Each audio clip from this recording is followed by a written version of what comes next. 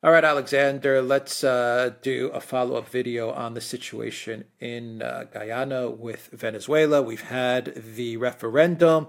As expected, it was in favor of Maduro and Venezuela's plan to annex this part of Guyana, a huge part of Guyana. I think two-thirds of the territory. And as we said in our first video on this topic, a lot of this, if not all of this, is connected to the discovery of and the extraction of oil off the coast of Guyana, or what Venezuela sees off their waters. Or that's the dispute, I guess, that we're heading into. And we've seen troop movements now as well. Even though I get the sense that Maduro doesn't want a military intervention in Guyana, we are seeing troops, Venezuelan troops, moving to the border. Guyana has issued a statement essentially asking the United States to get involved. And Maduro, from what I understand, he is trying to see various members of the BRICS nations. I imagine he's looking for advice as to how to approach this, because Maduro is in a difficult position. There would be people that argue that he was pushed into this position with Guyana, with Exxon in the United States, and perhaps the U.S. sees an opening with regards to Guyana, Venezuela, and the energy resources in the region. And so there is the argument that Maduro was pushed into this, but it's a tough situation for him. It's a very tough. If the U.S. does get involved. It's a very, very tough situation, and I go back to what we'd said in our previous program, that if you were to speak to him, I think he would tell you that he has been manoeuvred into this situation. I mean, that this has been deliberately set up in the way that it has been, in order to put him in a very difficult situation indeed. Can I just say, first of all, if we go to Venezuela, the important thing to understand is that there is, across the board, full support for the Venezuelan government on this position. It isn't just that this referendum turned out to be overwhelmingly in Venezuela in the government's favour, but it seems even the opposition political parties in Venezuela, who, as we know, are highly critical of Maduro. Anyway, they back the government on this issue. So this is an issue which unites Venezuelans. There's also, on the one hand, I mean, it's politically impossible for Maduro. It's very I mean, well, I didn't say impossible, but I mean, I can't imagine that he would want to back down. And if he did back down, if he allowed this oil exploration, this work on the oil fields to continue with Exxon, then I think that he would suffer severe political damage in Venezuela as well. Secondly, it's clear to me that there is a great deal of disinformation or misinformation going on. I mean, I was reading the other day that Venezuela has mobilized its army and is transferring, its entire army to the border of Guyana. Now, it may eventually come to that, but I understand that those reports are at the very least premature. I mean, Venezuela, the Venezuelan government has not up to this point said that it is intending to resolve the situation through military means. That isn't what they've been actually, as of now, threatening to do. But they do want the situation resolved. And Maduro has said that oil companies and other companies in this region need to stop their work within 3 months. Now, 3 months gives a fair amount of time for a diplomatic resolution to this. And it seems that he does want to get all the BRICS states alongside. Brazil, it turns out, has also got territories in this region which are contested. The borders here have never been fully defined. And Lula is obviously observing the situation very closely. There is apparently a history of personal tension between Maduro and Lula. They're not friends, and that may be a complicating matter. But Venezuela does have friends. It seems that Maduro wants to go to Moscow, and probably will soon, and he will be meeting with Putin there. He will also no doubt be in touch with the Chinese, and I think that quite likely we are going to see a BRICS diplomatic initiative. And what will happen, I presume, is that the Chinese and the Russians will speak to the Brazilians, try to get the Brazilians on side, and they will try to diffuse that. Whereas Guyana, as you rightly said, is calling on the United States. And of course, that does make you wonder whether that was the intention all along. Now, you go back a couple of months. If you remember, the Biden administration had got in touch with Venezuela then, and they said that they would ease sanctions in return for certain political concessions by Venezuela, ease sanctions on Venezuela's oil industry in return for certain political concessions by the Maduro government. And that seemed to be a deal. And it looked like it was intended to facilitate export of oil from Venezuela. And we know that the administration is generally worried about the oil market. Russian oil is now trading at over $60 a barrel. The oil sanctions haven't worked. America's strategic reserve of oil has been massively depleted. Oil prices at the moment are slipping because of the economic problems in Europe and perhaps potentially the United States as well. But the US would like the buffer of Venezuelan oil coming back into the oil trade in a big way. And that seemed to be the agreement then, except that that agreement appears to have unraveled.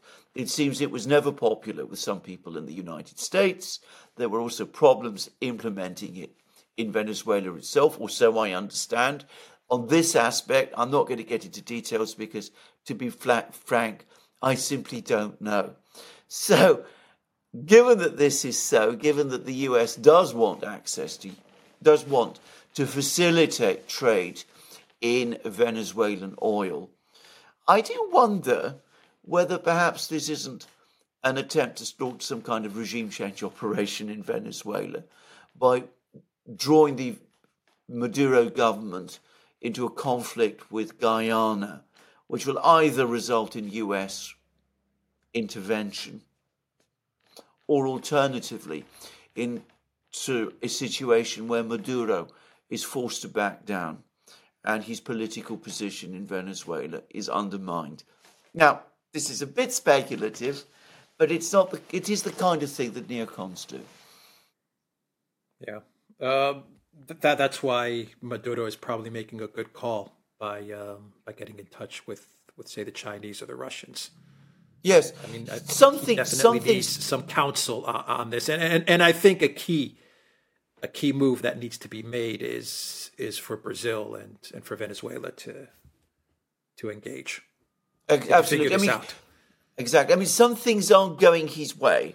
Guyana, backed by the Western powers, made an application to the International Court of Justice in The Hague for an injunction to prohibit the Venezuelan referendum going ahead. And the ICJ refused to do that. They said they had no jurisdiction to do it. It was internal Venezuelan matter. And apparently they refused another request from Guyana for an injunction on a different aspect of this crisis. So, he's got some things going his way. He's not done anything yet which violates international law.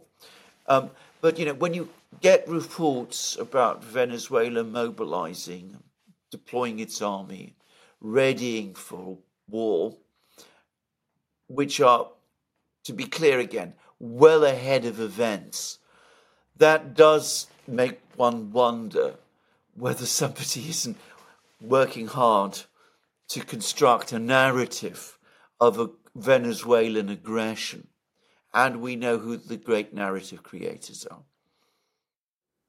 Yeah, it would be a disaster. I would imagine it would be perhaps even a fatal mistake for Maduro to actually start a military intervention into Well, Guyana. yes, I don't think That would be that's what my hunch, but I think that. yeah. I think that is right. But I mean, bear something in mind. If this is another attempt, which I think it might be, to start another neocon war. Neocon wars always end badly in the end, and I don't want to go forward and try to work out what might happen if there was a war in this part of the Americas and the US were to become involved. But I can say for a fact that some countries in the region, Brazil being one, would certainly not be happy.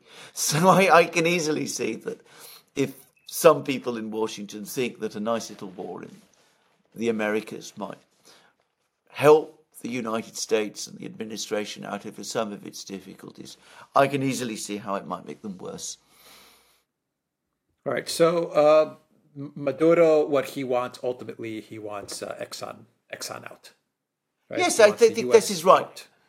I think this is right. And I don't think this is a difficult problem to solve. Actually, yeah. How do you solve it then? Especially if the U.S., especially if Exxon tells the Biden White House, we're not going anywhere, and the Biden White House says, no, you stay put because this might lead the way to a regime change. I mean, how do you solve this? You solve it by persuading the Guyanan government in its own interests to call this thing off and to agree to negotiate with Venezuela, which is, I mean, there have been apparently negotiations on one form or another going on for 24 years, but it seems that they've never really, never really got underway, because from my understanding of it, and again, I may be wrong about this, but my understanding is that Guyana has never really been interested in negotiating with Venezuela, because it is the country in possession and it actually controls this territory. So I think what the Guyanans need to do is to sit down with Venezuela. The BRIC states, the other Latin American states, could help. And the Guyanans need to sit down and come to a final agreement with Venezuela about this territory. Now, it's 2/3 of Guyana's territory, so I can understand why the Guyanans don't want to hand it over to Venezuela. That would clearly be more than they could possibly agree to, but they could come to agreements with the Venezuelans about how to develop this region in a way that, acknowledges perhaps some form of Guyanan sovereignty over it. I mean, there are examples of this. If we talk about the Arctic, there's an island, Spitsbergen, which at one point was disputed between Norway and Russia. And many, many, many decades ago, an agreement was reached between the Norwegians and the Russians. It's still in effect, it's still operating, whereby Russia recognized Norway's sovereignty over Spitsbergen. And Norway, in return, recognized Russia's rights to conduct economic development in Spitsbergen. And there is, in fact, Svalbard is what I believe the Norwegians called it. And there is, in fact, a Russian town on this island, and the Russians do conduct, they used to conduct coal mining. I don't know what they do now. But anyway, they still have a presence there, an economic presence there. And that diffused that particular crisis. So maybe something similar could be negotiated over this issue. And it would be in Guyana's interests to do that. And perhaps instead of American oil companies, you can find other ones. Brazilian oil companies. I think they do exist. Exactly. I was going to say that. I think it may not even be so much the actual territory, but the territorial waters. Yeah. That is the real sticking point in all of this. Exactly. So you can find ways. If there's goodwill, ways can be found. The problem is Exxon is not going to be happy about that. Yeah. Well, and the neocons are not going to be happy about that. Well, there we are. But a sit down between Guyana and Venezuela. Yeah.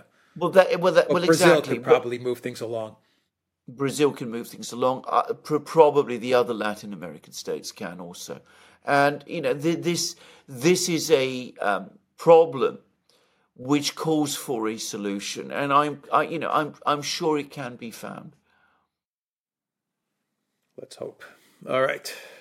We will leave it there. TheDuran.locals.com. We are on Rumble, Odyssey, BitChute, Telegram, Rockfin, and Twitter X. And go to the Duran shop, 20% off. Use the code TheDuran20. Take care.